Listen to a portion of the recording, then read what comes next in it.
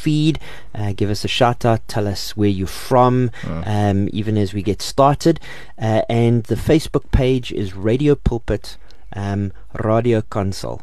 On Twitter, the Twitter handle is at 657am, and you can also interact with us on both WhatsApp and Telegram, 082 657 2729. I will give those details a little bit later, just before and just when we bring Gideon and Penny on. Let me tell you what Gideon's going to be talking about this morning.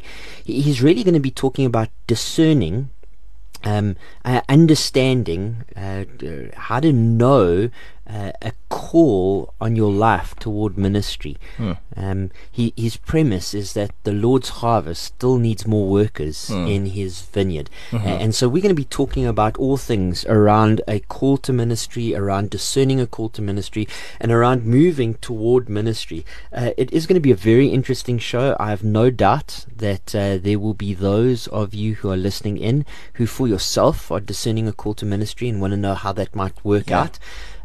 But whether you are planning on going into full-time ministry or not, the reality is you're part of a church, and that church has a minister, and that church will have other ministers in the future, possibly family or friends might discern a call to ministry, and so this will be a great opportunity to equip yourself on the subject matter. If you have questions, please do drop them in. We would love to hear from them. We're going to start off this morning's show by just getting a quick State of the Nation check-in with our friend Michael Swain. Michael is the Executive Director for 4SA, and he has studied law. He has been successful in business. He has founded church ministries that have taken off in South Africa.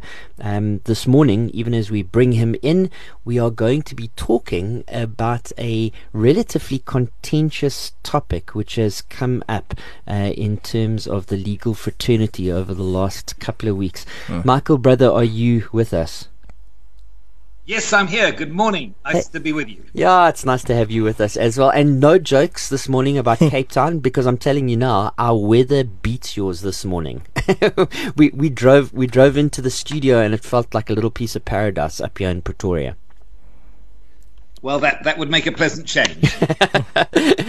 Well, brother, yeah, you and I engaged over the course of this week. Obviously, there's a whole lot of stuff which is happening in our country at the moment in terms of kind of picking a state of the nation. We settled on one topic. Do you want to introduce it for us? Yes, well, look, one of the things that's really been doing the rounds this week, and I think very importantly so, is the controversy over the findings of the Judicial Conduct Committee on statements made by the Chief Justice in an interview that he did on a webinar that was hosted by the Jerusalem Post last year.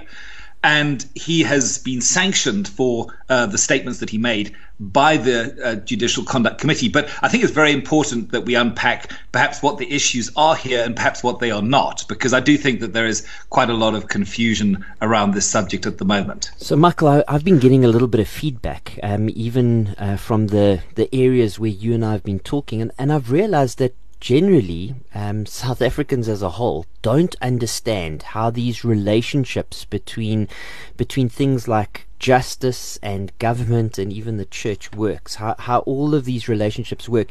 And we are kind of a little bit oblivious in terms of even how justice works itself. When we say a Chief Justice, who is he in the greater scheme of things? How does he fit in? Well, the Chief Justice actually heads up the whole of the judiciary in South Africa. And he is also the head of the Constitutional Court, which is our apex court. And so therefore his position in terms of the judiciary, which is obviously one of the balancing structures in our government. We have executive, we have the legislature, and executive being the president, the legislature being parliament, and the judiciary being, of course, our judicial system, at the top of which sits the Constitutional Court, and the top of that is, of course, the Chief Justice. So he has a very significant position in our governmental structures. Great. And so, I mean, you couldn't have been driving in your car and listened to the news any time over the last couple of weeks and not heard his voice and heard some of the controversy which has happened. Do you want to just maybe just flesh that out? What happened? The actual context of what he said and when he said it. To give a little background, perhaps, as to why it happened, and then we can go into what happened. When you become a member of the judiciary, you sign a code of conduct, which basically means that you are subscribed from doing certain things that you would not otherwise be subscribed from doing if you were a normal citizen. And the reason for that, of course, is that the most important and integral part of the judiciary is that they are independent. In other words, we need protection as the public, who may one day find ourselves before a judicial bench, to know that our judges are indeed independent.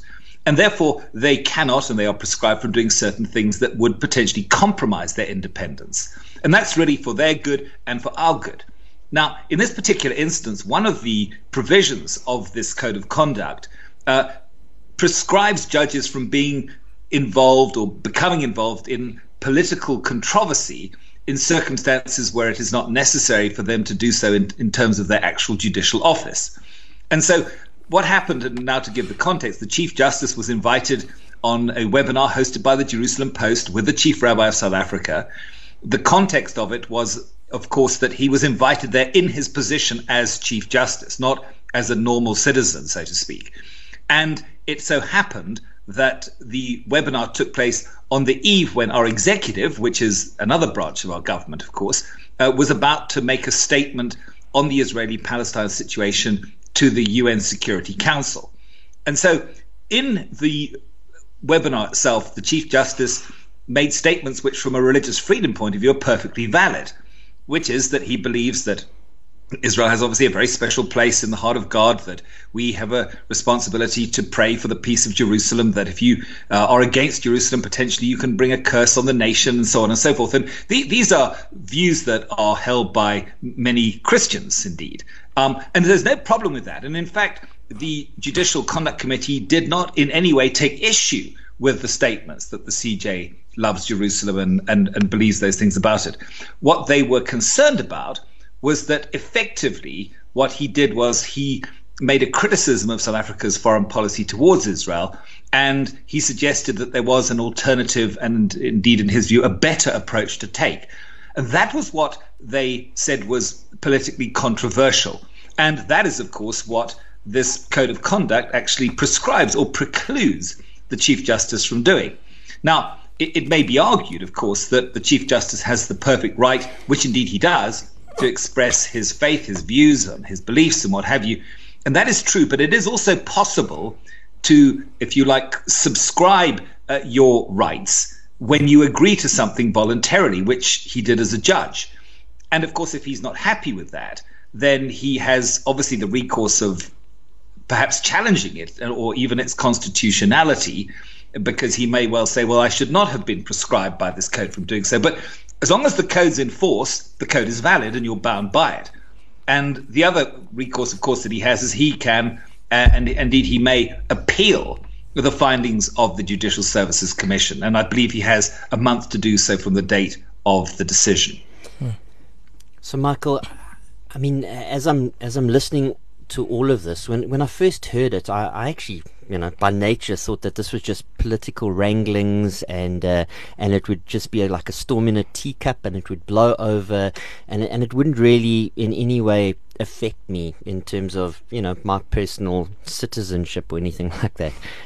But yeah, just as you've been engaging with it and as 4SA has written on this topic, how does this affect, if at all, kind of the common citizen in South Africa? How does it affect me? How does it affect my thinking or my confidence in either the judiciary or the way that these gears work? Well, I think the one thing to be very clear about, which I think is perhaps at the heart of most people's concern, is that it does not affect your right to express or to live out your personal faith, because you are not, unless of course you are in the judiciary and that you're bound by this code. But no, it doesn't do that at all. I think a lot of Christians were perhaps thinking that somehow this was a sanction against being able to make any kinds of controversial statement based on their faith. No, that does not apply at all. So I think there people can stay at rest. But I do think it's important that these things come out, because perhaps if nothing else, this emphasizes the very critical importance of being able to express our faith. And I think the fact that many people have been very concerned that this is perhaps an abrogation of that right is a good thing, because there are other issues that we're facing in this nation which potentially will subscribe or circumvent or eliminate maybe even our freedom to express our faith and to live out our faith. And so, in as much as it has woken up people to that very real concern, which of course 4SA has been involved in multiple different levels, I think that is a good thing. Excellent. Well, I really appreciated when I read the 4SA statement and release that you guys made. I was really impressed by the balance of it and the clarity that it brought to me, just as I was thinking through these various topics. So thank you for that. No, that's a great pleasure. I'm very happy for that. And brother, just in closing, at a high level, what are some of the other things that we're facing as a nation right now that we need to be keeping on our radar and just thinking through as we enter into the week and the month ahead? Well, I think one of the things that 4SA is going to be speaking about, and maybe we can make this the topic of our next discussion, is the combining of all the marriage laws of South Africa into a single marriage statute. And a report has just been released by the Judicial Reform Committee, who've been looking at this matter, and they have made certain recommendations in that in terms of what this marriage law would look like. And there are some definite omissions there which we think are very important, that we need to start closing the gap. And there is an opportunity for comment to be made on it. And by the way, if you want a little bit of advance notice, you can go to our website on www.forsa.org.za. And there is a video that we produced which basically outlines the issues and also tells people that they can, and we believe indeed should, make submissions on this discussion paper that's been produced, open until May the 17th. So we're definitely going to be pushing this very hard. It's very important that our freedom of conscience and belief rights are retained, specifically for marriage officers. And we believe it would be very worthwhile. It's a very short little video clip that you can watch to give the background, and maybe we can pick this up in our interview next week. Yeah, certainly a pressing issue for kind of my peers, pastors, really pressing issue on everybody's thoughts, how these things work out, what are the ramifications, who can carry on conducting weddings and marriages, and who ought to relinquish licenses and stuff. So that will be an excellent topic, and I have no doubt will be of great interest. Michael, it was wonderful talking to you. Thank you for your time. Thank you, Mark. Great to be on the show. Yeah, enjoy the rest of your day. God bless. Well, we were about to bring Gideon and Penny onto the show, just by way of introduction. So now what I didn't do before the show was get a short bio for Gideon, because normally what I do is I will contact guys that come on, and I will say, well, either I will or you will, and we'll say, hey, just tell us in one paragraph, 3 sentences of 10 words, a little bit about you, who you, your wife, your children, what have you done, where did you study, where are you ministering, so that we can talk with a degree of authority when we introduce a guest. Gideon, I didn't ask for a short bio for, because I know him so well. He's a really good friend of mine.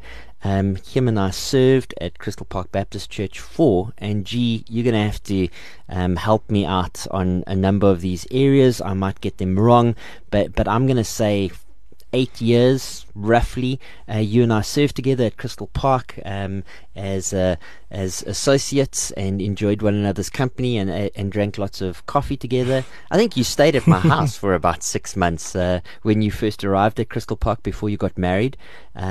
Gideon is married to Chiletso Mpeni. He is the husband of one wife and has 2 beautiful kids who my kids get on with and who they miss incredibly. After leaving Crystal Park Baptist Church, he went across to Florida Baptist Church, and has been involved in somewhat of a church restoration there. He went into a church which was firmly established, had a long track record in their suburb, but we're really looking for somebody to come in and stoke the flames, and Gideon did just that. I mean, just remarkable the way that work has grown and has been developing, and I'm always very excited when I get news from that.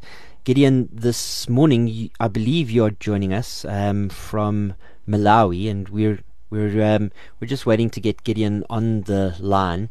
He'll be joining us from Malawi, and we're going to be talking about the topic of discerning a call to ministry. And so maybe, Tsepo, let me start by just bringing you in, brother, and talking about a call to ministry. When we talk about a call to ministry, what is a call to ministry? Okay, so basically, let me talk about myself here. Okay, so basically, a call to ministry is feeling the call on your life from God to serve God's people, and so into ministry.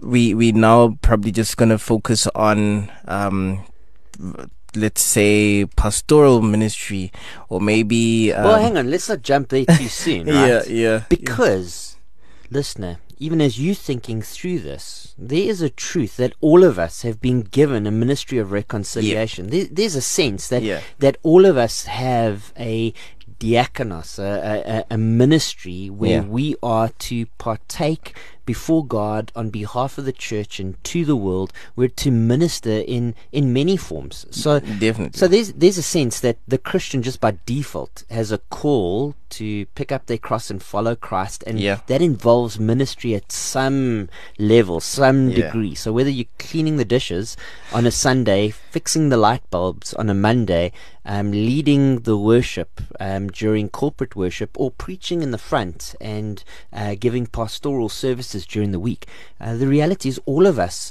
are called to a life of service, but some people are set apart for service. And when we talk about call to ministry, generally we're talking about that setting apart, right? So like you've actually mentioned washing the dishes, right? so I quickly went to First Peter chapter 4 verse 10, and obviously this is talking about serving, and it says, as each has received a gift, use it to serve one another as good stewards of God's varied grace.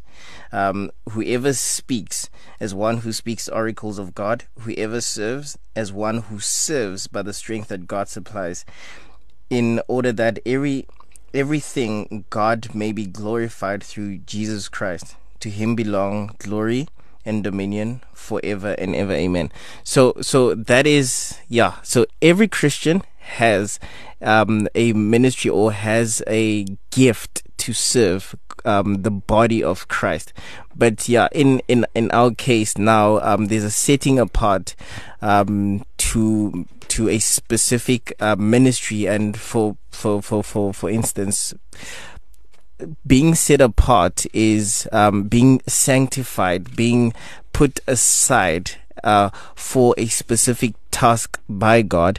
And so what we're actually going to be doing today is discerning how you know that is the ministry that God has set you apart for.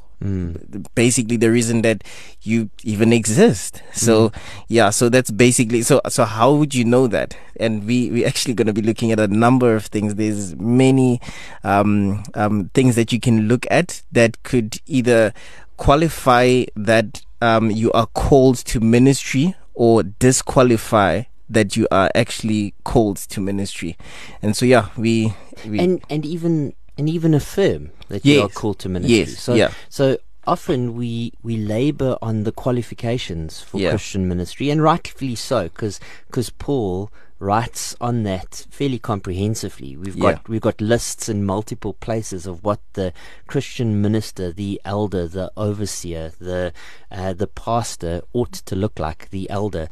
But sometimes what we don't do is focus on the affirmation toward ministry, and even the process, the process, the heart process, and the practical process of moving toward ministering.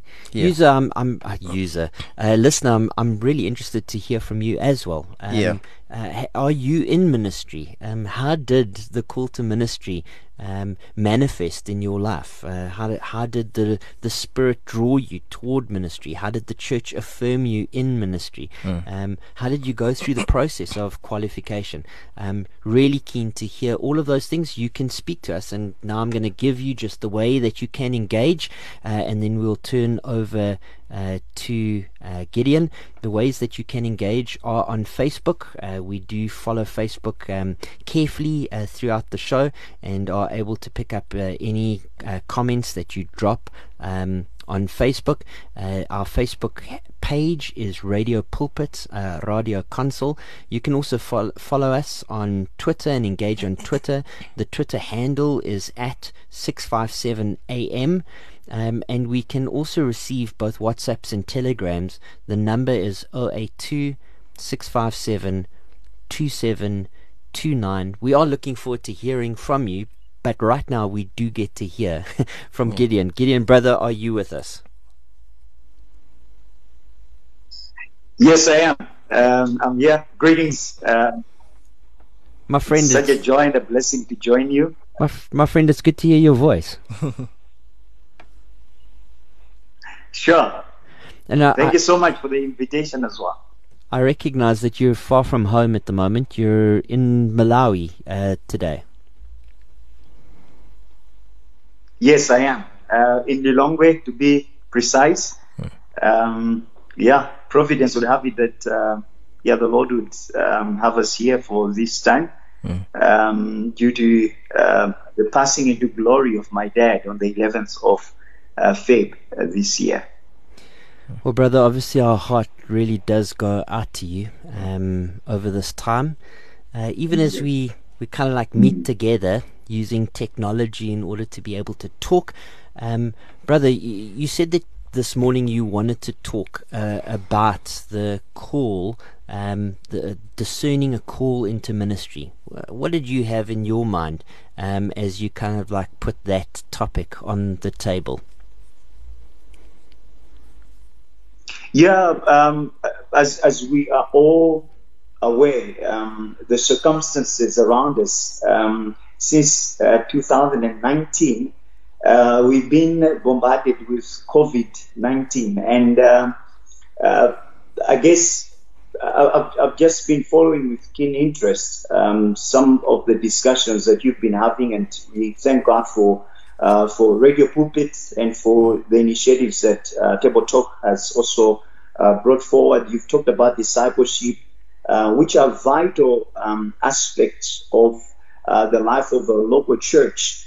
But with this pandemic, with it has come a sense of fear, but also a great sense of hopelessness among us people.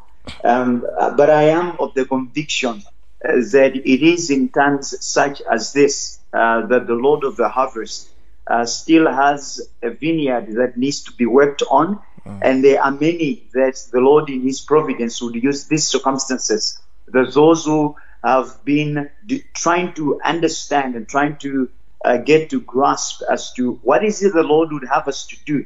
There has to be a great sense of urgency now more than before, that many are dying and souls are heading into eternity. And with that, I have this urge that we would then call upon men and women whom the Lord has in this time entrusted with a desire to serve Him in His vineyard. Yeah, just as I'm listening to you, I'm hearing words like urgency. I'm hearing words like present circumstances, the providence of God bringing things together. How do circumstances, providence, and a sense of urgency converge to move a person toward ministry, whether that be vocational or otherwise? How does God bring circumstances about in order to move a man's heart, so that we start thinking about ministry? How might that have happened for you, G? Yeah, for me, I look at my own life as a young man growing up. I do and I did have ambitions like any other young man. I remember times when I would think that I need to achieve A, B, C, D. Then maybe in my old age, I will be able to serve the Lord. I can recall very well thinking like that as a young man, studying accounting, finishing my studies with ACCA at the Malawi College of Accountancy then. But then I look at circumstances, and for me, it was more or less in 2008 when I was on a mission trip in Botswana. I was involved in a car accident, and I was admitted in Francistown for some days, weeks, I should say. And it was there where I felt like, okay, my life is expendable, and the realities of death was just, for me, it was now more than ever, apart from the salvation I received after receiving the gospel, realizing of my own sinfulness and my need for the Savior. But the urgency to come to a place where one would avail themselves, we need to look at the circumstances we've gone through now in terms of facing this pandemic. It must not be something that will cause us to despair, or rather to be cowards, but rather to be courageous and to stand and to face these circumstances with a great sense of courage in the God we serve, and you use this word, and be ambassadors of reconciliation in this season that the Lord has allowed us to be in at this time. So we need to look at these circumstances as God ordained and God orchestrated. Some have lost their jobs and some have been retrenched, but the Master and the Lord of the harvest does not retrench his people. He still needs men and women to serve him. And this is what I would love just to bring people, to say that as dark as it is, but still, they still work. There's still a vacancy going out there. Whom shall I send, and who shall go for us? And I guess we can speak in detail as to how that looks like shortly. Man, I think that's a quotable quote. The Lord of the harvest doesn't retrench his people. I love that, Gideon. Yeah, very witty and just reminds me of the way you talk. Even as you spoke, you mentioned words like courageous and bold.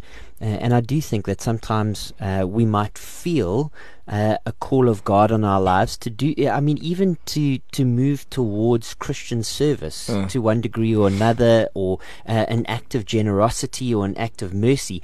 And yet, in the face of opposition, whether that be financial pressure or whether that be, practical opposition, sometimes we shrink back, wondering, well, is God in this? That now that I'm feeling some opposition to that. And this certainly is a season that requires courage, that requires boldness. And if you were called before, you are still called now. And maybe that's just an encouragement to somebody who might be listening, to remember that God doesn't retract his callings. He calls men and women to serve him, to glorify him, and he seeks our obedience. Sometimes we shrink back because we don't think we're going to be successful. We don't think that we're going to be fruitful in the present conditions and present circumstances. And yet we're not called to fruitfulness or to success. We are called to faithfulness. And the call on our lives is to be faithful. I saw you wanted to come in as well, Tshepo, so let me just over to you. Yeah, so I think I when Gideon said when he was younger and he studied accounting, he thought, no, when I'm an old man, then I can start serving the Lord. So obviously, I actually know of a lot of men, a lot of ministers who left their let's call it secular vocation to go into ministry. And we talking engineers, we talking like high qualifications, and it's just that when the call of God is on your life, it's irresistible. Let me use that word. It's actually irresistible, and you see the like you weigh the two, and there's no way you can actually say, I can continue going the way I'm going. And so I just laughed because when I went to Bible college, I was actually studying accounting as well. And so I dropped out in second year, went to Bible college, and that's where this route for me started. And so Gideon, we have a similarity there.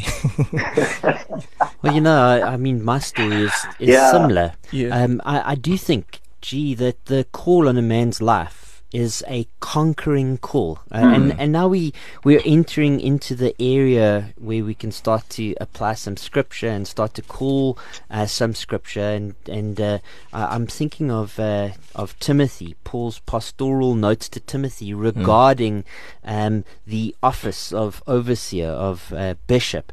And he says this is a trustworthy saying: if anyone aspires to be an overseer, he desires a noble work. And there's two different words used in that sentence, translated in my translation as aspire and as desire. The one is an internal compulsion, and that's a compulsion that often grows. For me, I came to faith in my 20s. Yes. Liesl and I loved being believers. We loved the joy of the Lord, which entered into our hearts and our souls, and we just wanted to kind of like connect into every single church ministry you possibly could.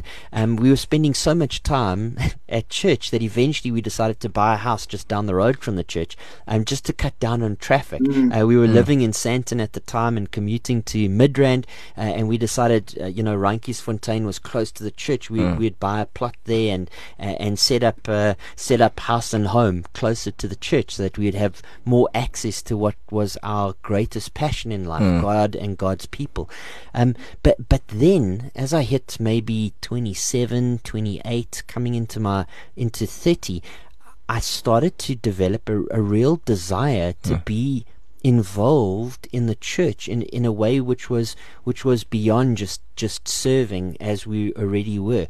I wanted to teach. I was studying voraciously. I was reading systematics, and I was trying to teach myself how to read and write in original languages, and pursuing these things with passion, staying up late at night and waking up early in the morning. It was a wonderful time.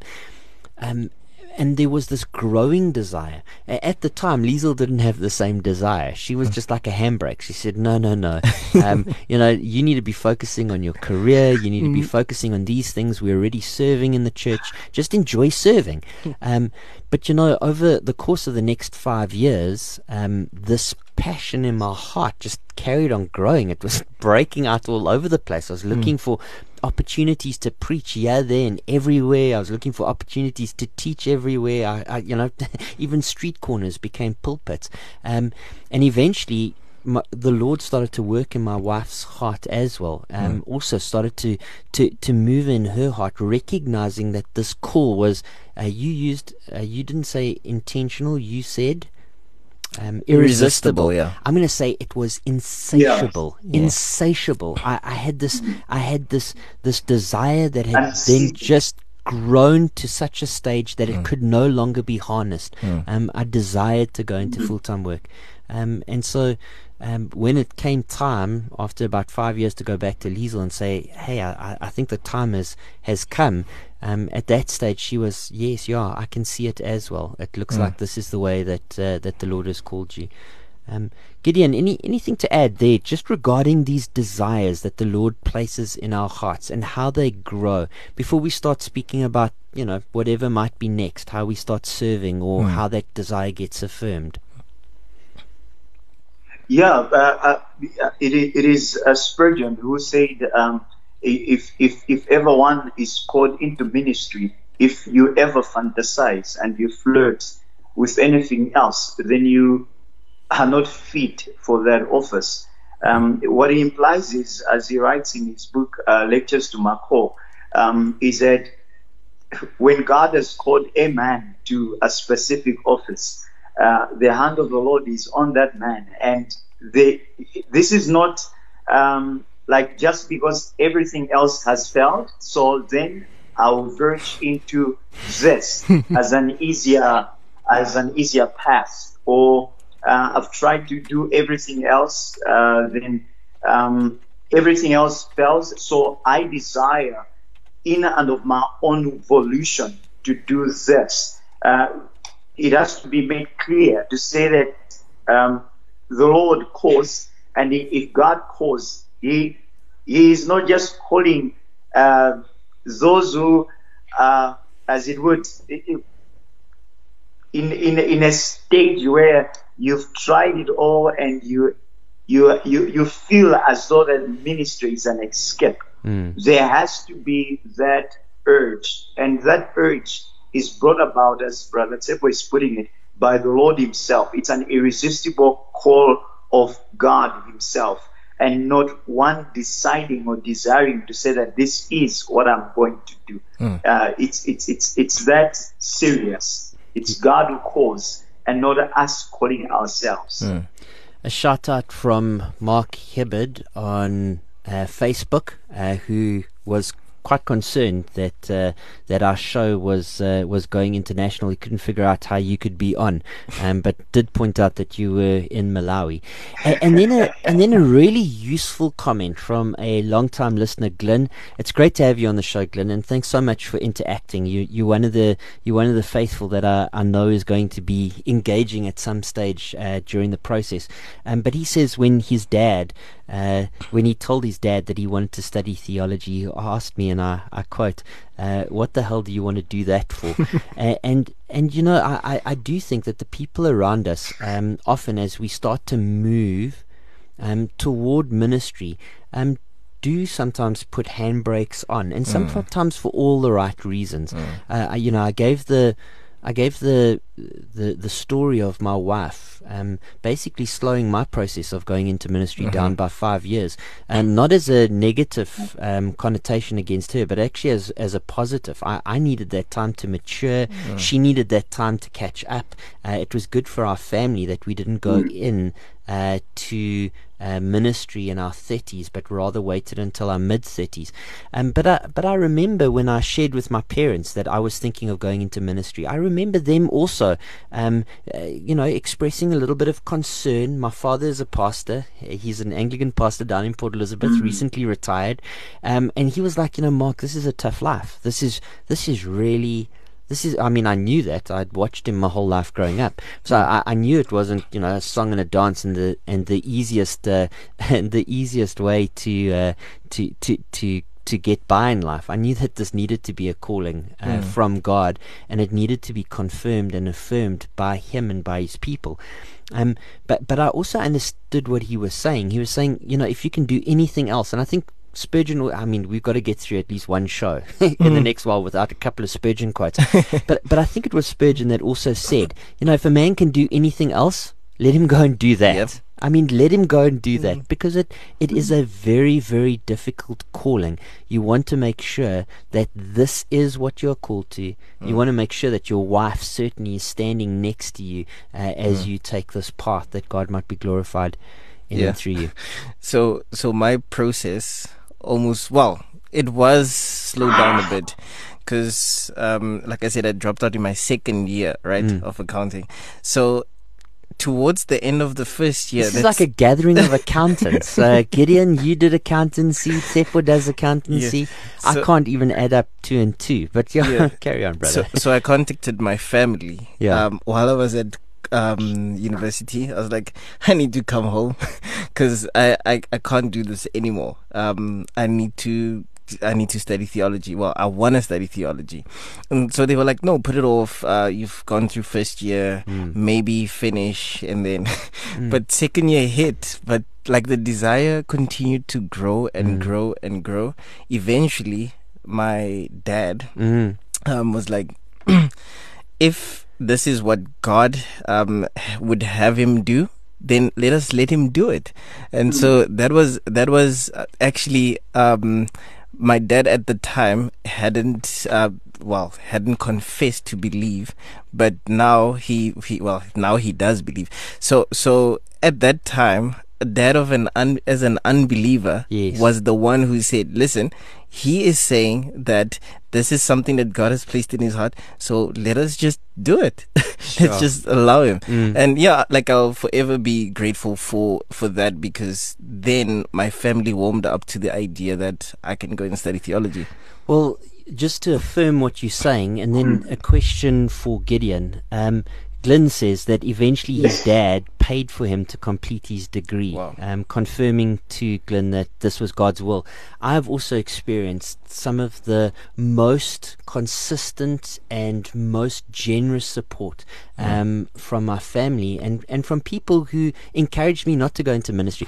I tell you what, just before going into ministry, I met with a mentor, a counselor, Vil Tate. You guys will all know him. He's a pastor at Grace Christian Church, or Grace Church in Germiston, in the Primrose area. And I sat down with Vil at a coffee shop and excitedly told him how I was moving towards ministry, and sat back waiting for him to say, yes, Mark, this makes perfect sense. And his answer was, no, Mark, I just don't see it. Don't do it. If you can do anything else, please pursue anything else. Ministry is too difficult. I just don't see it. Well, ministry happened, and the Lord confirmed and affirmed, and we do need to get to how the church goes through that process and the kinds of people that you need to seek out for counsel. But in the end, that church, Grace Church in Primrose, became one of the churches that supported me as I went to Crystal Park. And I do find it interesting how sometimes the folk who are handbrakes because of their love for you and their desire to make sure, for you to make sure that if you do go ahead and do this, you do it because there is no other option. It is a compulsion. Gideon, a question on Facebook from a listener. Is it, and this is just bouncing off what we were talking about earlier, and maybe even what we're talking about now, is it a calling to a person or to a family? Would you go about elaborating on that? According to, I think what we are speaking about here is it's a personal call. Just like when I think if we need to distinguish the different aspects when it comes to a call. There has to be, just as we see in salvation, that personal effectual call. In other words, God is through the Holy Spirit working in the heart of a man and causing that man to come to a place where he understands his need for a savior. In the similar fashion, God through the Holy Spirit working in the heart of the man, and he comes to a place of his service in the kingdom of God. But then, as we have all alluded to here, when God calls that particular individual, and that particular individual is found in a specific family, and Mark, you are a good example on that. You were married at that particular time when God was calling you to full-time ministry. Myself and Tsepo, we were young men under the supervision of parents who at that particular time were non-believers. They were not called in the similar fashion that I was called and Tsepo was called, and you in the scenario where you and Lizo.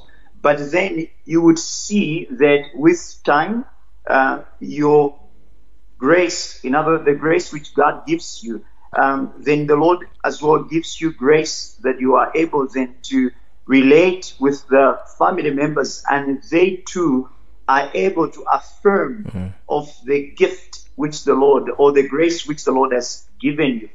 Which I think comes to, we need to talk later on about the elements to a call, because there is that intrinsic aspect when it comes to those elements of a call where you internally are burdened and you are able to feel it and to be convinced, to come to a place where you are sensing that call. So that's internal element to a call. But then there's also an external aspect where not just your immediate family, as in biological family, but your local church affirms that you are called to a specific ministry, and they are able to give you opportunity where you are serving.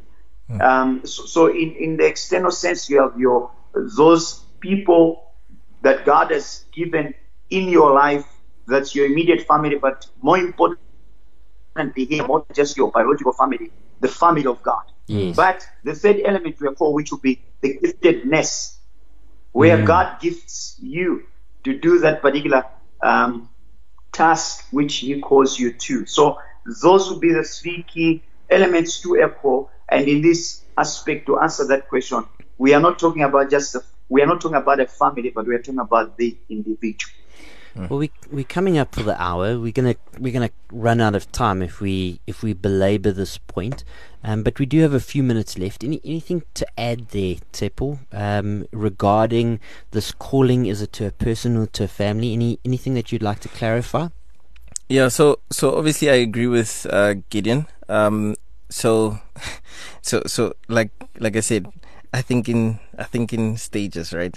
So the call is first to the man, or say husband in a married in a marriage, and then from there, in order for the man to practice or to fulfill that call, his family then gets involved. But obviously it precedes or comes from the calling on the man's life. But whether or not that call gets fulfilled in the man's life, it affects other people. So could it be that a man is called or feels called to ministry, but for some reason is disqualified because his family is not on board? Then it's first to the man, and then it plays itself out in the family and its setup. I think because you used the word disqualified, let me just bring in some useful containers that I think in terms of, and that would be disqualification, qualification, and underqualification. So sometimes when we come to scripture, we're either looking for disqualification or we're looking for qualification. And on this particular topic, what we might do is we might say, well, I'm married and I feel called. I'm qualified and I'm going to run ahead. But in actual fact, if you're running ahead, pulling your wife by her hair into ministry, and we're definitely not advocating for that, that's an underqualification. The reality is in a ministry situation, you're going to have unity in the home. We think of the qualifications that are spoken about for overseers and deacons in 1 Timothy chapter 3, as well as in Titus. There's a lot of relational collateral and integrity that potential elders bring to the party in terms of their qualifications. And I think it's possible for a man to be underqualified because his wife isn't in the game with him. And so it's important that we have these conversations with the people that are closest to us, that we take them along this journey with us. I'm looking at the time. I can't believe it. Gideon, it feels like we've been talking for 3 minutes, and it turns out that it's been way longer. We're actually coming up for 10 o'clock, and so it is actually time for a break. We're going to be listening to a song by an artist, Arnold de Wet, and he sings Run. You are one of the members at Crystal Park Baptist Church and have sat under the teaching of Tsepo as well as Gideon and myself for many years, and you are an encouragement to our hearts. Lovely to have your interaction and your engagement on the show. And listener, let me just remind you that you are invited to join the conversation. Even as we speak, you can drop a comment on Facebook, Radio Pulpit, Radio Console. You can also on Twitter use the handle at 657am. You can leave a voice note. So that was the first voice note that I've played on the show. So Gogohana, you got the very first voice note in. Well done. You can drop a comment. You can leave a voice note on WhatsApp. We are available on Telegram. The number is 082 657 27 0829.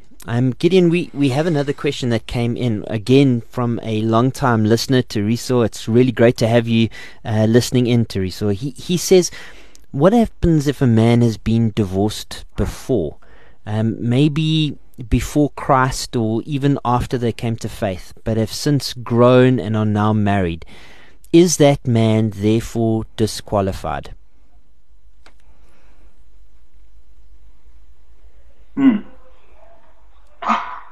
Yeah, it's really an interesting question. But as we look at the scriptures, I think what comes to mind, one of my favorite passages of the Bible that I would love even our conversation to anchor on, even in the next hour.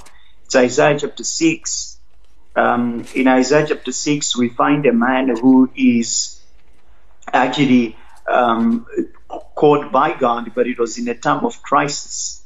But there is a general sense as Isaiah stands before a holy God in the temple that Isaiah is very much aware of his own sinfulness, and it is God who then cleanses and purges Isaiah to do the work.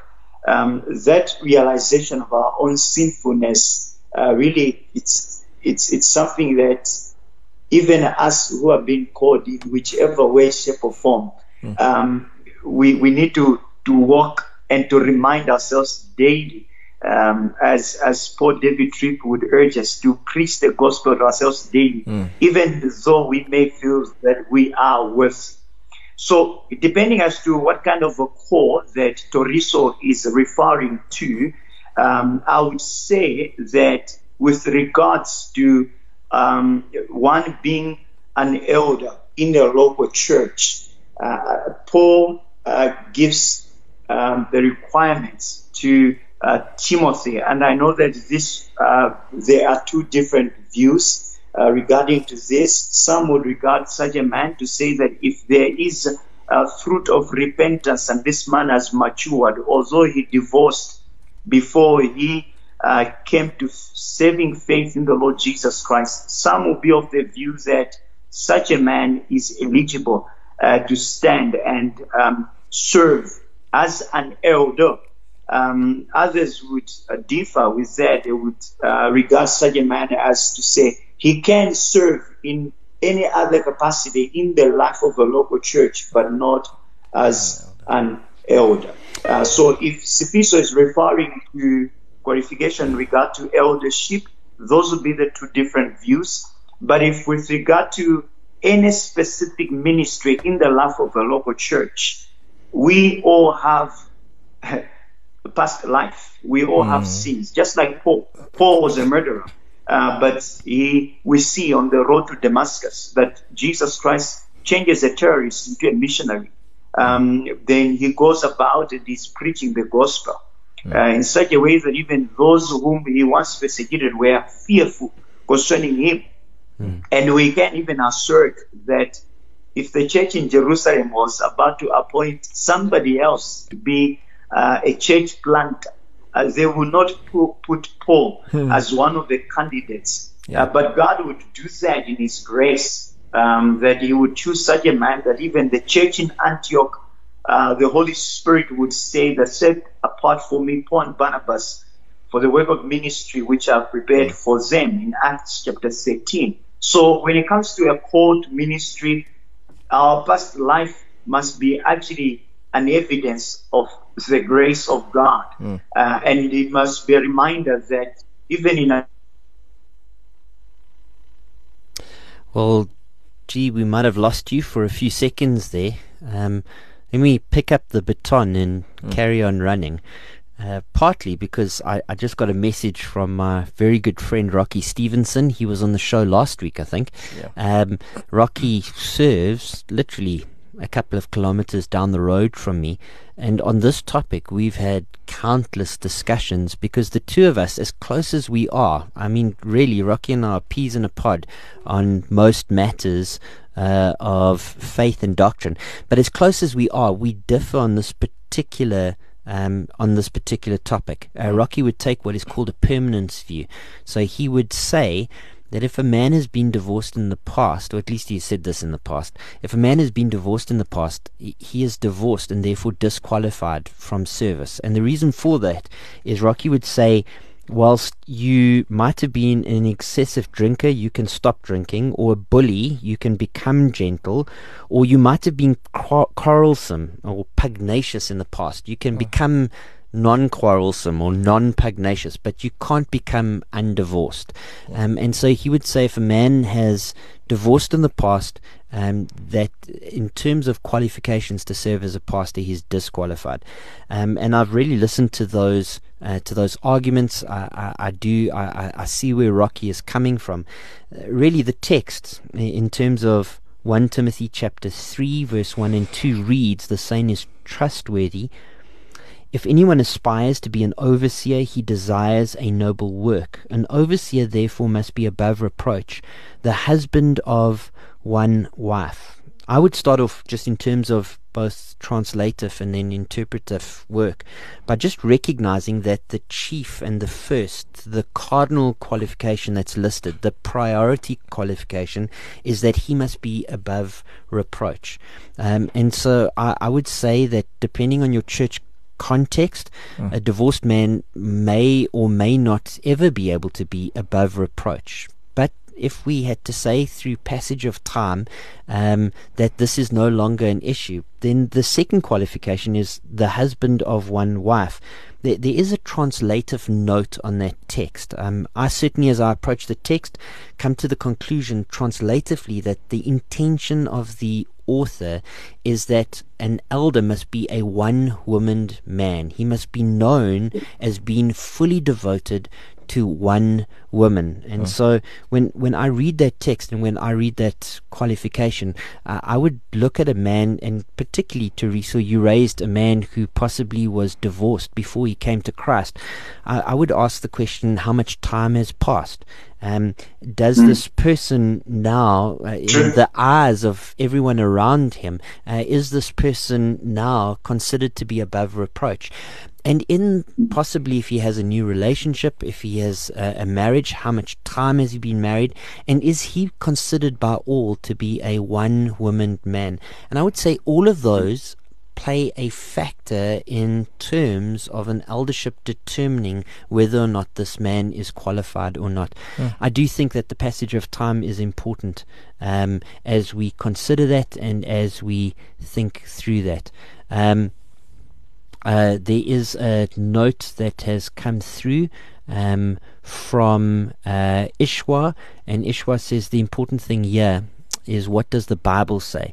And let's stick to God's word, not man's interpretations. He is his he that his word stands forever. And so that's true. What we do need to do is wrestle with what God's word says. Gideon, I do want to kind of bring the conversation back to this process of calling, to this process of a call on a man and discerning a call, and really I want us to move it beyond just the personal compulsion, and I want to move it beyond whether or not this is affirmed by the people around us, and I want us to start to talk about the confirmation of a man's call. Okay, can you maybe just kick that conversation off? The way that we see it in the scriptures, when God calls men to ministry, and I will use the disciples of Jesus Christ as key examples, most of which were fishermen. There was a time, preparation. I think we lost Gideon again. So while DK does all the hard work of getting him back on board, let's just engage on that, Tsepo. When we talk about the call on a man and the affirmation of the church or people around him, what are we really talking about, and what are we looking for? Okay, so I think I'll talk about something that I've seen happen, and I'll also talk about what I think should happen. Well, not what I think should happen, but what the Bible says should happen. So, firstly, to be called into ministry, it can't just be a personal thing. Like Gideon said, he says there's a well, I think you pointed it out. There's a desire or an aspiration which comes from within, and there's a desire which is outward. So with that is, firstly, it's just me in this, and then secondly, it's people around me who are able to either confirm or affirm that this is actually the direction that God would have me go. And also, like, it's very important that this call is affirmed by a local church. So if you are a member of a local church, and in some cases, I know of guys who've gone into ministry just by being affirmed by members in the local church that, actually, have you considered this? Have you thought of going in this direction? Just because of they've observed this man's faithfulness. Now, actually, you've hit something which is so important. They have observed this man's faithfulness. Really, as a step towards a genuine call to ministry, you need to be living a life which can be observed. You need to be serving in your local church. I mean, there needs to be some kind of process here, right? God doesn't just kind of like wake you up in the middle of the night. You've kind of attend church once every second week, and you don't attend any Bible studies or have any service in the church, and give you a desire that you would go into ministry. That's just what you ate for supper a couple of hours before. That's just a bit of gas. The reality is a call to ministry will be observed by the people around you. Flesh that out a little bit, and flesh out the kinds of service that a person who is looking to go into ministry might pursue in a local church. So for instance, let's talk about leading a Bible study and the ability to teach God's word properly. Even in that, the church can actually confirm, or people who are seated around it, the members of the church can confirm or affirm that actually you have the skill, you have the ability, you have the you are able to expound God's word. And so we've also looked at other areas of your life. You are godly, your family is well run, and all of that. Because obviously, for a person to be qualified or to even consider going into this ministry, there's a whole lot of things, and which you've read from 1 Timothy chapter 3. There's a lot of things that needs to be taken into account. You know, you bring up something that is so important, Tepo. Like, often we look at the lists in Timothy and the lists in Titus as lists that, as long as I can put a check next to it, I'm not disqualified. But in actual fact, they're stated in the positive. Like, if you think that you ought to be moving toward ministry, that this is a genuine call and desire that God is giving you, then by all means take a look at those lists and make them aspirational in your life.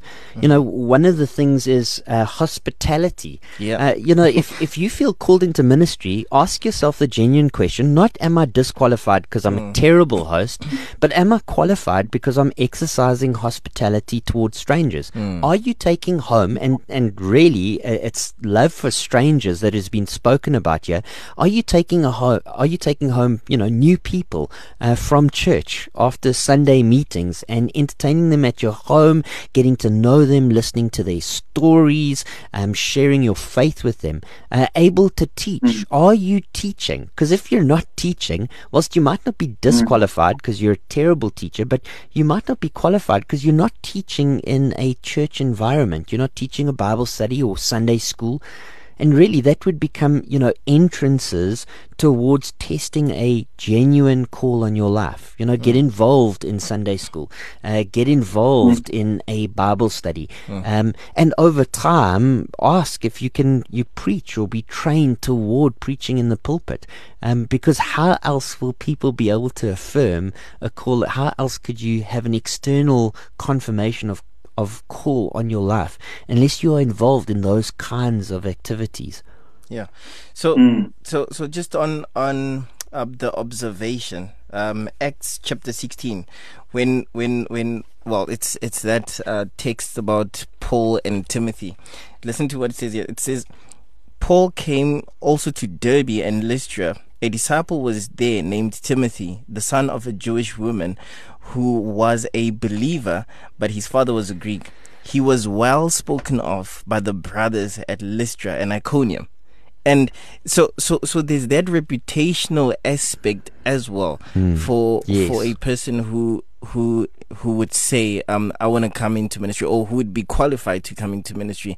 So the church, and there has to be an affirmation, there has to be an above reproachness of a man who says, I actually want to go into ministry. Like, for instance, here's an example, and it's actually funny, but it's true. There are people who would come to you and say, you know what, actually I think I'm called into ministry, and they don't belong to a local church. So there's no point of reference that who is this person?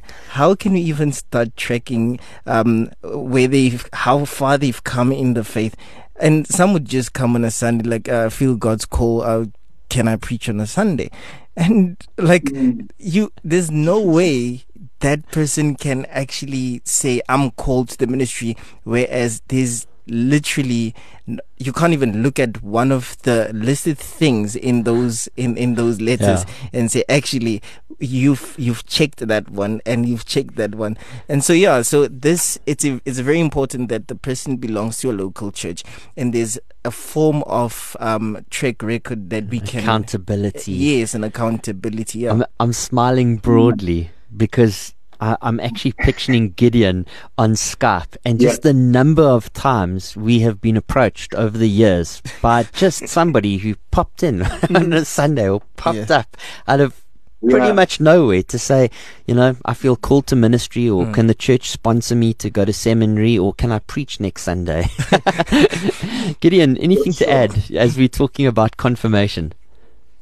That patience and the humility to sit under and to learn, to be prepared, and to be able to be held accountable, but also, as we see it in the scriptures, where we even come to a place where we make mistakes and we are rebuked of the mistakes that we do make. Because most of the times, as young people, but also even those who have that urge to ministry, most times people are just looking at the end product, but we don't want to go through the process of being prepared, humbly washing the feet of the disciples, as it would, and be able to come to a place where we sit at the feet of the Lord Jesus Christ before He would commission us and send us to that field which He has prepared us. I think there lies the need of discipleship, as you addressed the topic 3 weeks ago, in our respective local churches, where we intentionally have those platforms where young men, or even older men, or younger men, and those who are aspiring to, even those who do not even think that they are called, but they are put in those places that they go through that preparation, and they'll be able to discern the call of God on their lives, and later on being affirmed into ministry. I think it's crucial that local churches will do that. Illustration and life story. Illustration, there's no other area in life where we think we can excel without going through due process. We talk about, 10,000 hours to become an expert at playing cricket, or at playing rugby, or at being a ballerina, or at playing the guitar really, really well. We recognize that all of these areas require time and practice and dedication and study. You want to be an accountant, you go to school, you spend many years studying accountancy, and then you join a firm like at the bottom rung and work your way up. You do articles if you want to be a CA. We recognize in life that all of these areas require time and grooming and mentorship and academic fortitude in order for us to excel. And too often people think that they can short track that when it comes to the pastorate. And then, just life experience. I remember at Midrand Chapel, my former church, spending a number of years in a kind of accelerated leadership program with the pastor, Chris Willie. We got to the end of the program, and I think about 25 men started it, about 12 men finished, and they appointed 3 elders. I wasn't appointed as an elder at the time. I was appointed a year or so later. But I was kind of like 29, and it was the first time that the elders distributed. They decided at the induction of the elders that the elders would distribute the elements, and they were kind of like one man short, and I could see that they were struggling. So I went forward to take the basket, and I remember Chris saying, "No, Mark, it's fine. We got that." And I can remember the sting on the back of my head and the redness in my face as I had to turn back and go and sit down and take my place. Well, in truth, as you sit and think of that, you think, yeah, okay, well, maybe it was a little bit of embarrassment, but boy, was it great training for what was to come, because my neck hairs have stood up and I have been red in the face as people have, given all manner of shame over the years as I've been in my role as pastor, and these are things that take time. I think Chris was right to slow the process down. Not that I was disqualified from being an elder at the time or disqualified from handing out the elements, but just sit down, Mark, take your place, be patient. And that was the word that I was really thinking of, Gideon. You used the word patient, and that word patience is so helpful as we move towards this affirmation and then confirmation of a call on our lives. So just on patience. So I came from a church. Well, there were reasons why I came from that church. So I left, but in a healthy way. All relationships reconciled. So I did my pastoral internship there. And so I had to leave. So I joined Heritage Baptist Church. So to all of you who are listening, Tyrell Hug, who used to host this show, that's the church that I went to.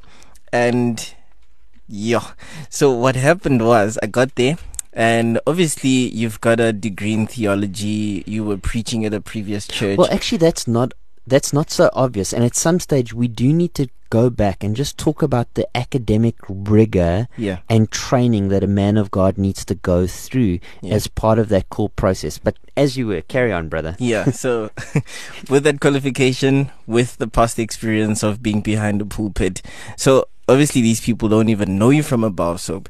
So you get there, you tell them your story. In actual fact, have no expectations. Like, you can't expect to be there for 2 weeks and behind the pulpit just because you have a degree in theology. That's not how it works. So the patience part actually worked to humble me as I had to go through discipleship, just like anybody else who comes into the church or church membership. And then it was about 2 years before they could even let me preach. And here's the part I'm trying to make. When God's call is on your life, there's a patience that He grants with it, and there's an ongoing desire that you will continue to have regardless of how long you have to wait before you can be given the opportunity or even serve in a particular office or role. Just that. So carry on. I want to just come in and add a biblical basis on this point. If we look in the scriptures, men, for example, such as Moses, Moses was called to be the deliverer of the people of Israel.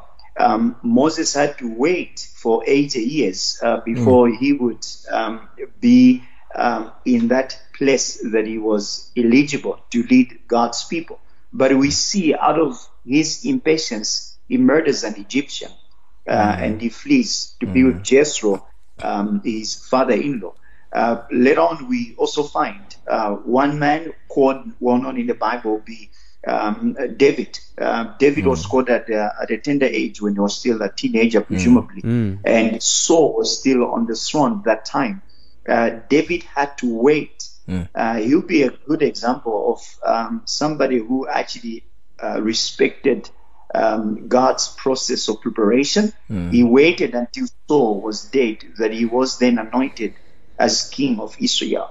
Our Lord and our Savior Jesus had to wait for 30 years before he would start his ministry that would span only 3 years. His disciples would be trained in that 3 years for the work of ministry that has impacted the whole wide world. Paul the Apostle, in as much as we only maybe would see the account from his encounter on the road to Damascus, but in Galatians, Paul would tell us that he had to be in Arabia for 3 years, where the Lord would grant him the revelation before he would go about to preach the gospel. So there is that time that we see it's biblical that God would put us under men who are serving. And in our local churches, I think we need to be intentional about that. We might be facing the crisis, but let's use this crisis to accomplish the purposes of God.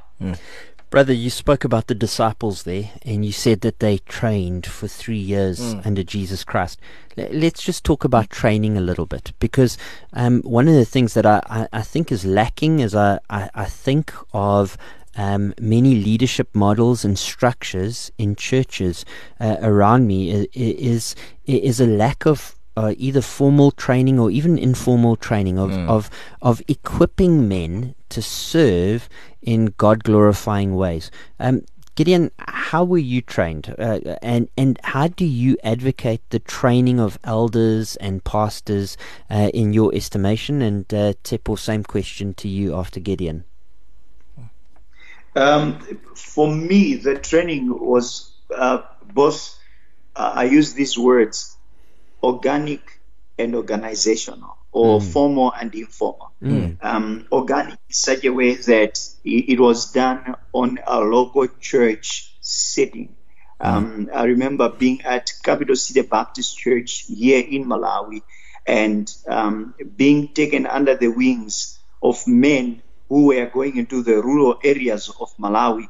And organically, this was not like we have a curriculum that we are teaching you, but it was in the normal life of the local church that they were doing evangelism, and they would take me along. And it was out of that field that then you begin to see the need, and you begin to learn things that I don't have to read in a book. I see the need, and I see the urgency, and how these men are faithfully and consistently preaching the gospel.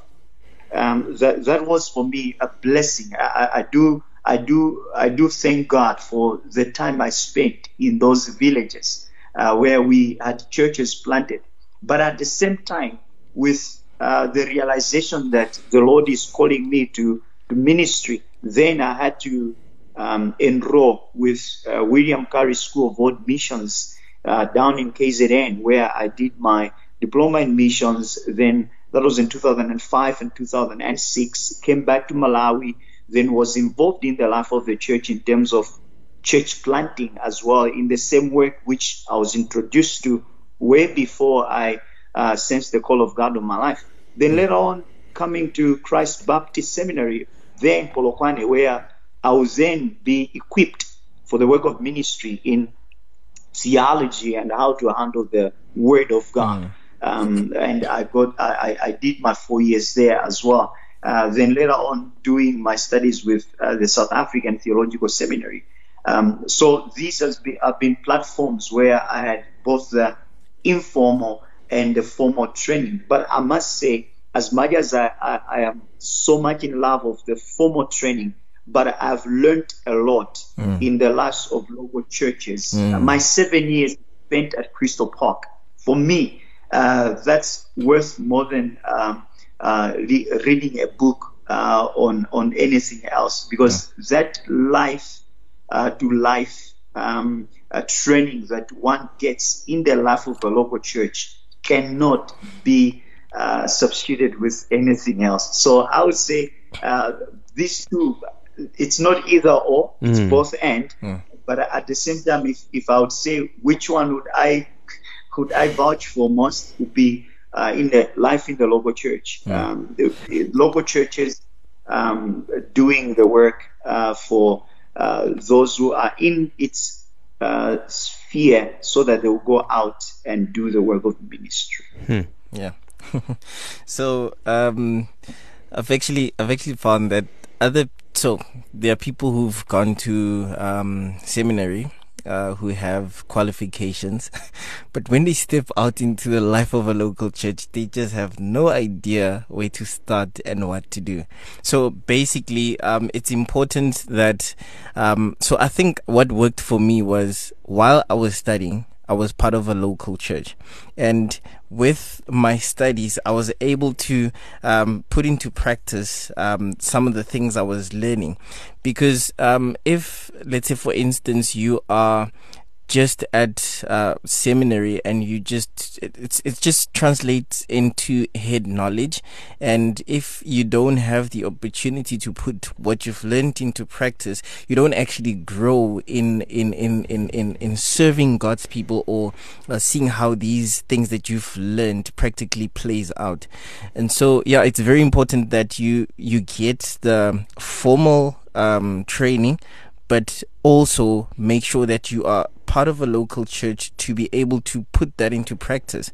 Because, like, for instance, I've listened to how some of the pastors get selected. Let's say, for instance, in a particular church, they've recognized or identified a young man, but the process that they will take the young man through isn't just behind the pulpit. So they'll look at all aspects of this young man's life, and particularly humility. Like, in terms of, if you ask to maybe clean something, a storeroom, or tidy it up or something, so that in itself shows the people who are looking over you, who are the ones who will bring your names forward and say, look, we've actually observed this person. That'll give them an idea of, are you driven by humility, or or what's driving you into the ministry? Is it that you see ministry as, I'm just gonna sit in my office, read books, and stand behind the pulpit? I mean, ministry is more than that. It's going to the local clinics, or going to the street corners, preaching the gospel. It's doing ministry during the week. Are you involved in youth ministry? Where are you availing yourself for? Is it just behind the pulpit?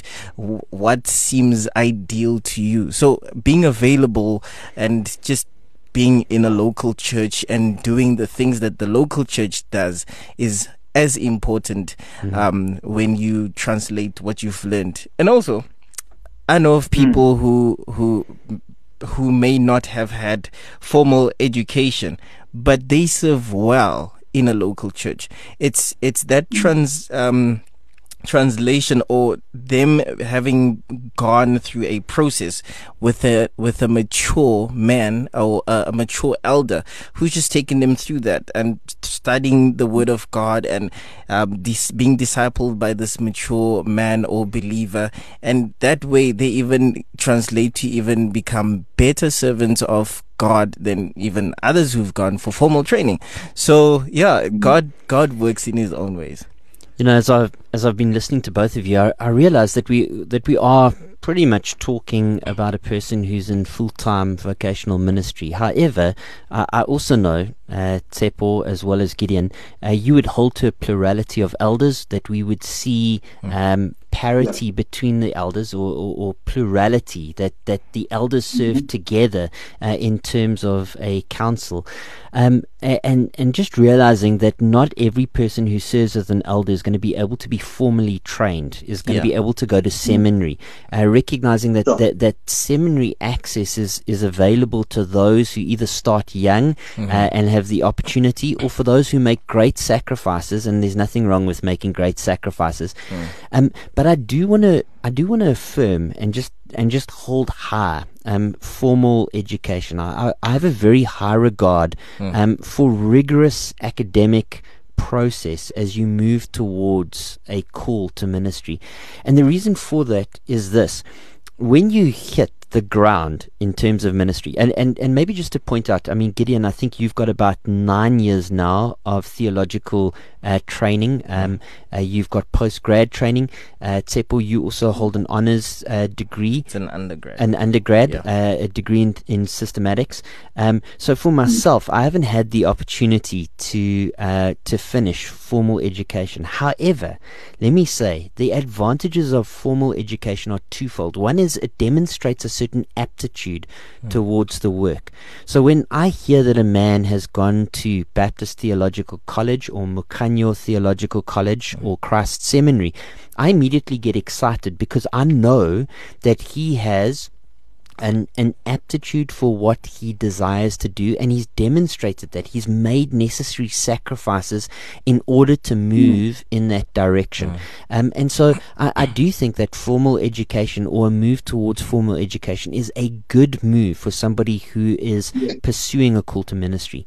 But secondly, and I speak from experience here, so I did a lot of study, personal study, reading systematics, reading as widely as I possibly could, including doing original languages before I became a pastor. But that was maybe a little bit different to the normal ramp up that most men have.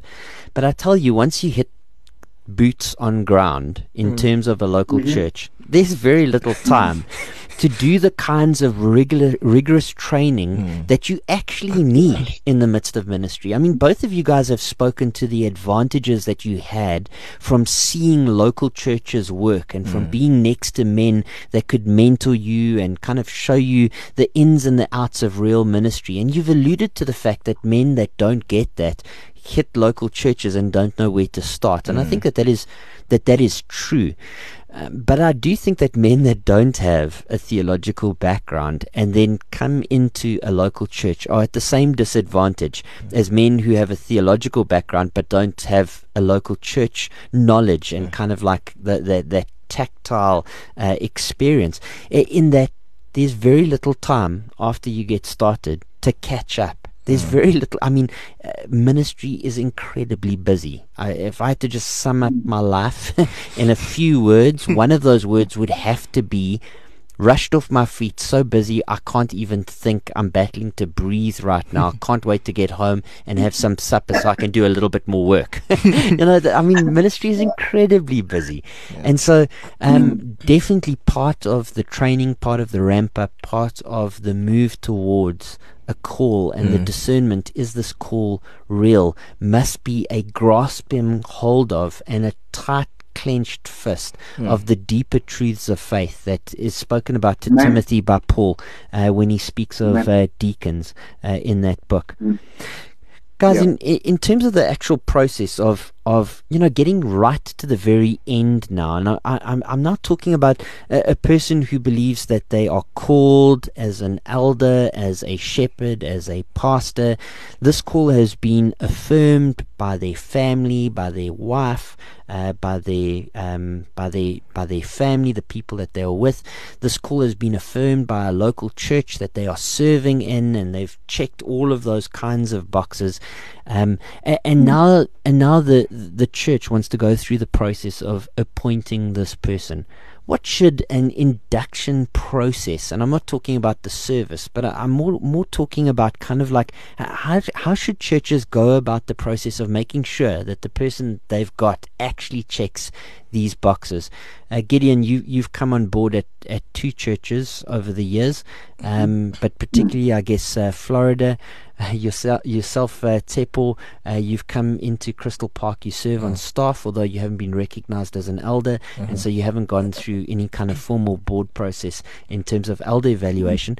But But in your guys' minds and from what you've seen work well, whether it be at Heritage, Florida, Crystal Park, what should the onboarding process be for potential elders and pastors? I'll go first. For somebody who has already, they have sensed the call, and the church, we're speaking, am I right? We're saying we are speaking in terms of the church about to acknowledge this person. Yeah.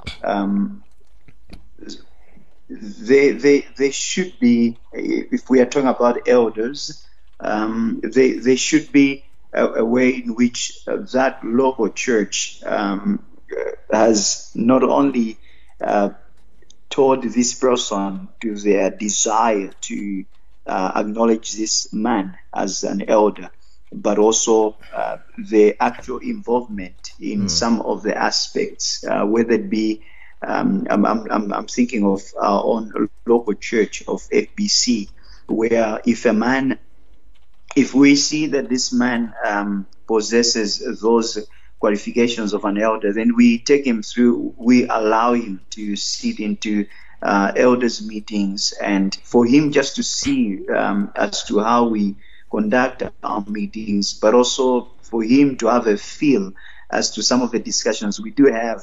At the same time, for him to understand the weightiness of the task at hand, because sometimes people can fantasize or can look at only the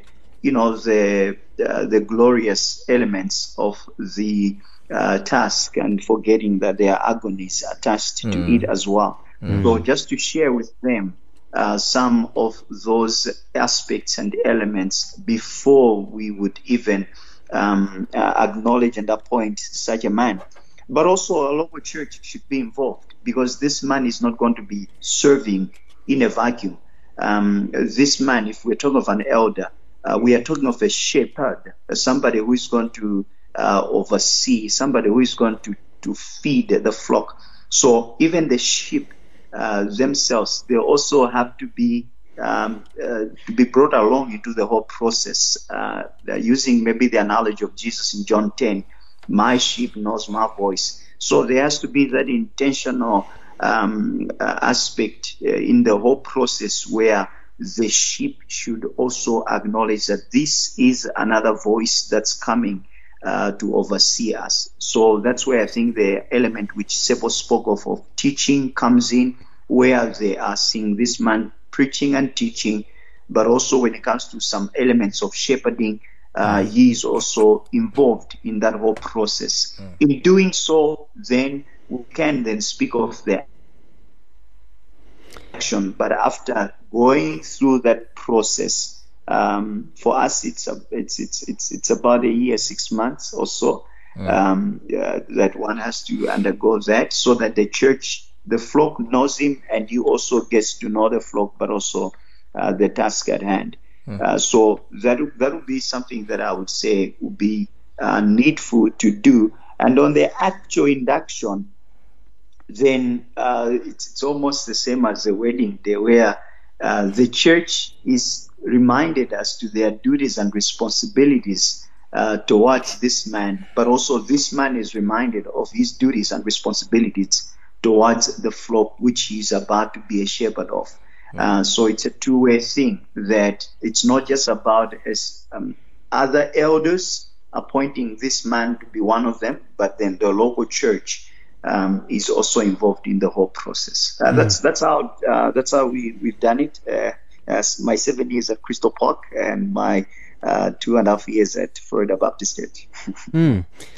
For yourself, Tsepo, anything to add just in terms of that final step in that process?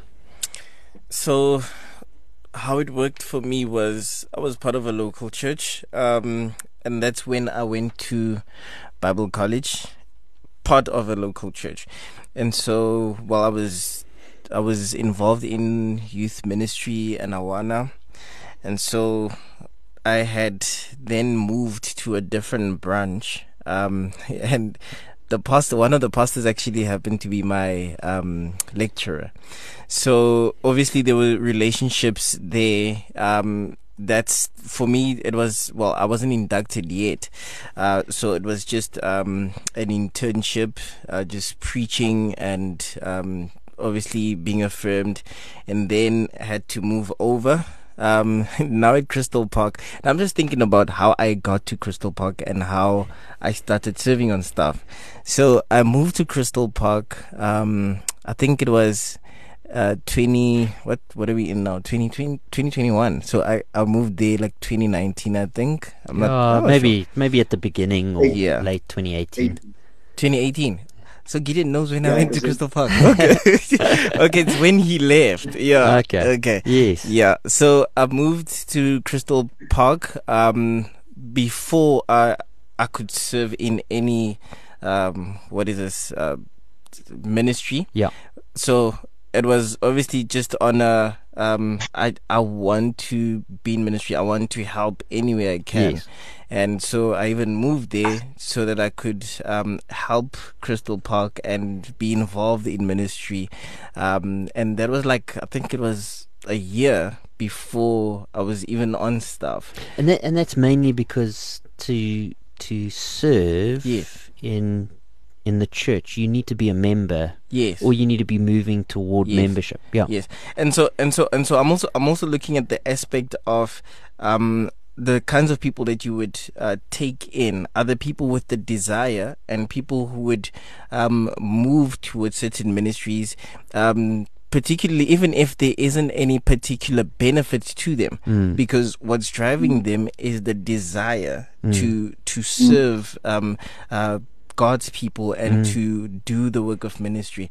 So yeah, I think it's looking at all of that. So you're looking at the person's desire, what drives them, are they willing to do things even if there's no what do you call it, tangible benefits Financial. to them. Yeah. So it's those kinds of things that you want to look at. It's the humility in the person, it's how their household is run, it's hospitality, it's all of those things. And yeah, in terms of induction, well, Gideon said it's like a wedding. It's a celebration. So yeah. But I think it's very, very important that you get to know the person you bring in. Unless if the church is calling a pastor who was pastoring another church and has a good track record, like Gideon went to Florida. Yeah. So, And yet still Florida went through a lot of due diligence. Yes, I mean, yes. they spoke for hours with me regarding Gideon and his character and his strengths and his weaknesses. Not that you have any, brother, but for hours. You raised a great point, and I mean, it's a pity it's going to be the final point, because it feels like there's so much more to be said on this topic. However, you raised a great point. I think of Gideon, in fact. I'd been at Crystal Park for about a year and was serving maybe 20 people at the time. The church, when I arrived, was very, very small. But serving about 20 people at the time. And one evening, I get this phone call out of the blue, literally out of the blue. And the guy on the other side of the line introduces himself as Gideon and Penny and says that he is a Christ Seminary grad. He's in his 3rd or 4th year, and he would like to come to Crystal Park and serve. And I said, well, what do you mean? He says, no, I'll do whatever you want to do. And I'm like, but well, what do you mean? He says, no, I mean, if you need the place cleaned, I'll clean the place. If you need whatever you need, I'll come and I want to come and serve alongside you. And I said, well, you know what, brother, really, we don't need anyone to clean. What I need is someone to stand next to me. But it was that humility that Gideon came with. Lived in my house. We walked every single night, went for long walks, and spoke through life and spoke through church and got to know one another until after a number of years, and I think it might have been 2 years before he was recognized first as an elder and then later brought onto staff, about 2 years after that. Same kind of long, slow, relational getting together. Gideon, really, I mean this. I could talk to you all day, brother. I love you deeply. I miss you. I mean, even Florida is I mean, it feels like you're on the moon. I just don't get to speak to you long enough. Don't get to interact with you and Chiletso and the kids. Miss you very, very dearly. But it's been great to speak to you this morning. Thank you so much for coming on. Really appreciate your presence. Thank you so much as well for the opportunity. It's a great blessing to join you guys in this talk, and we pray that the Lord will continue to use this platform to steer the hearts of many to Himself as we even wait for His second coming. It's really a great joy to talk about these matters pertaining to the life of a local church. Yes. And, just to close out with those introductions, the Lord of the harvest, many, many workers are needed. We are going to now bring this morning to a close. We are going to be hearing from Janine singing, Redeemer of My Heart. Go well and get after it.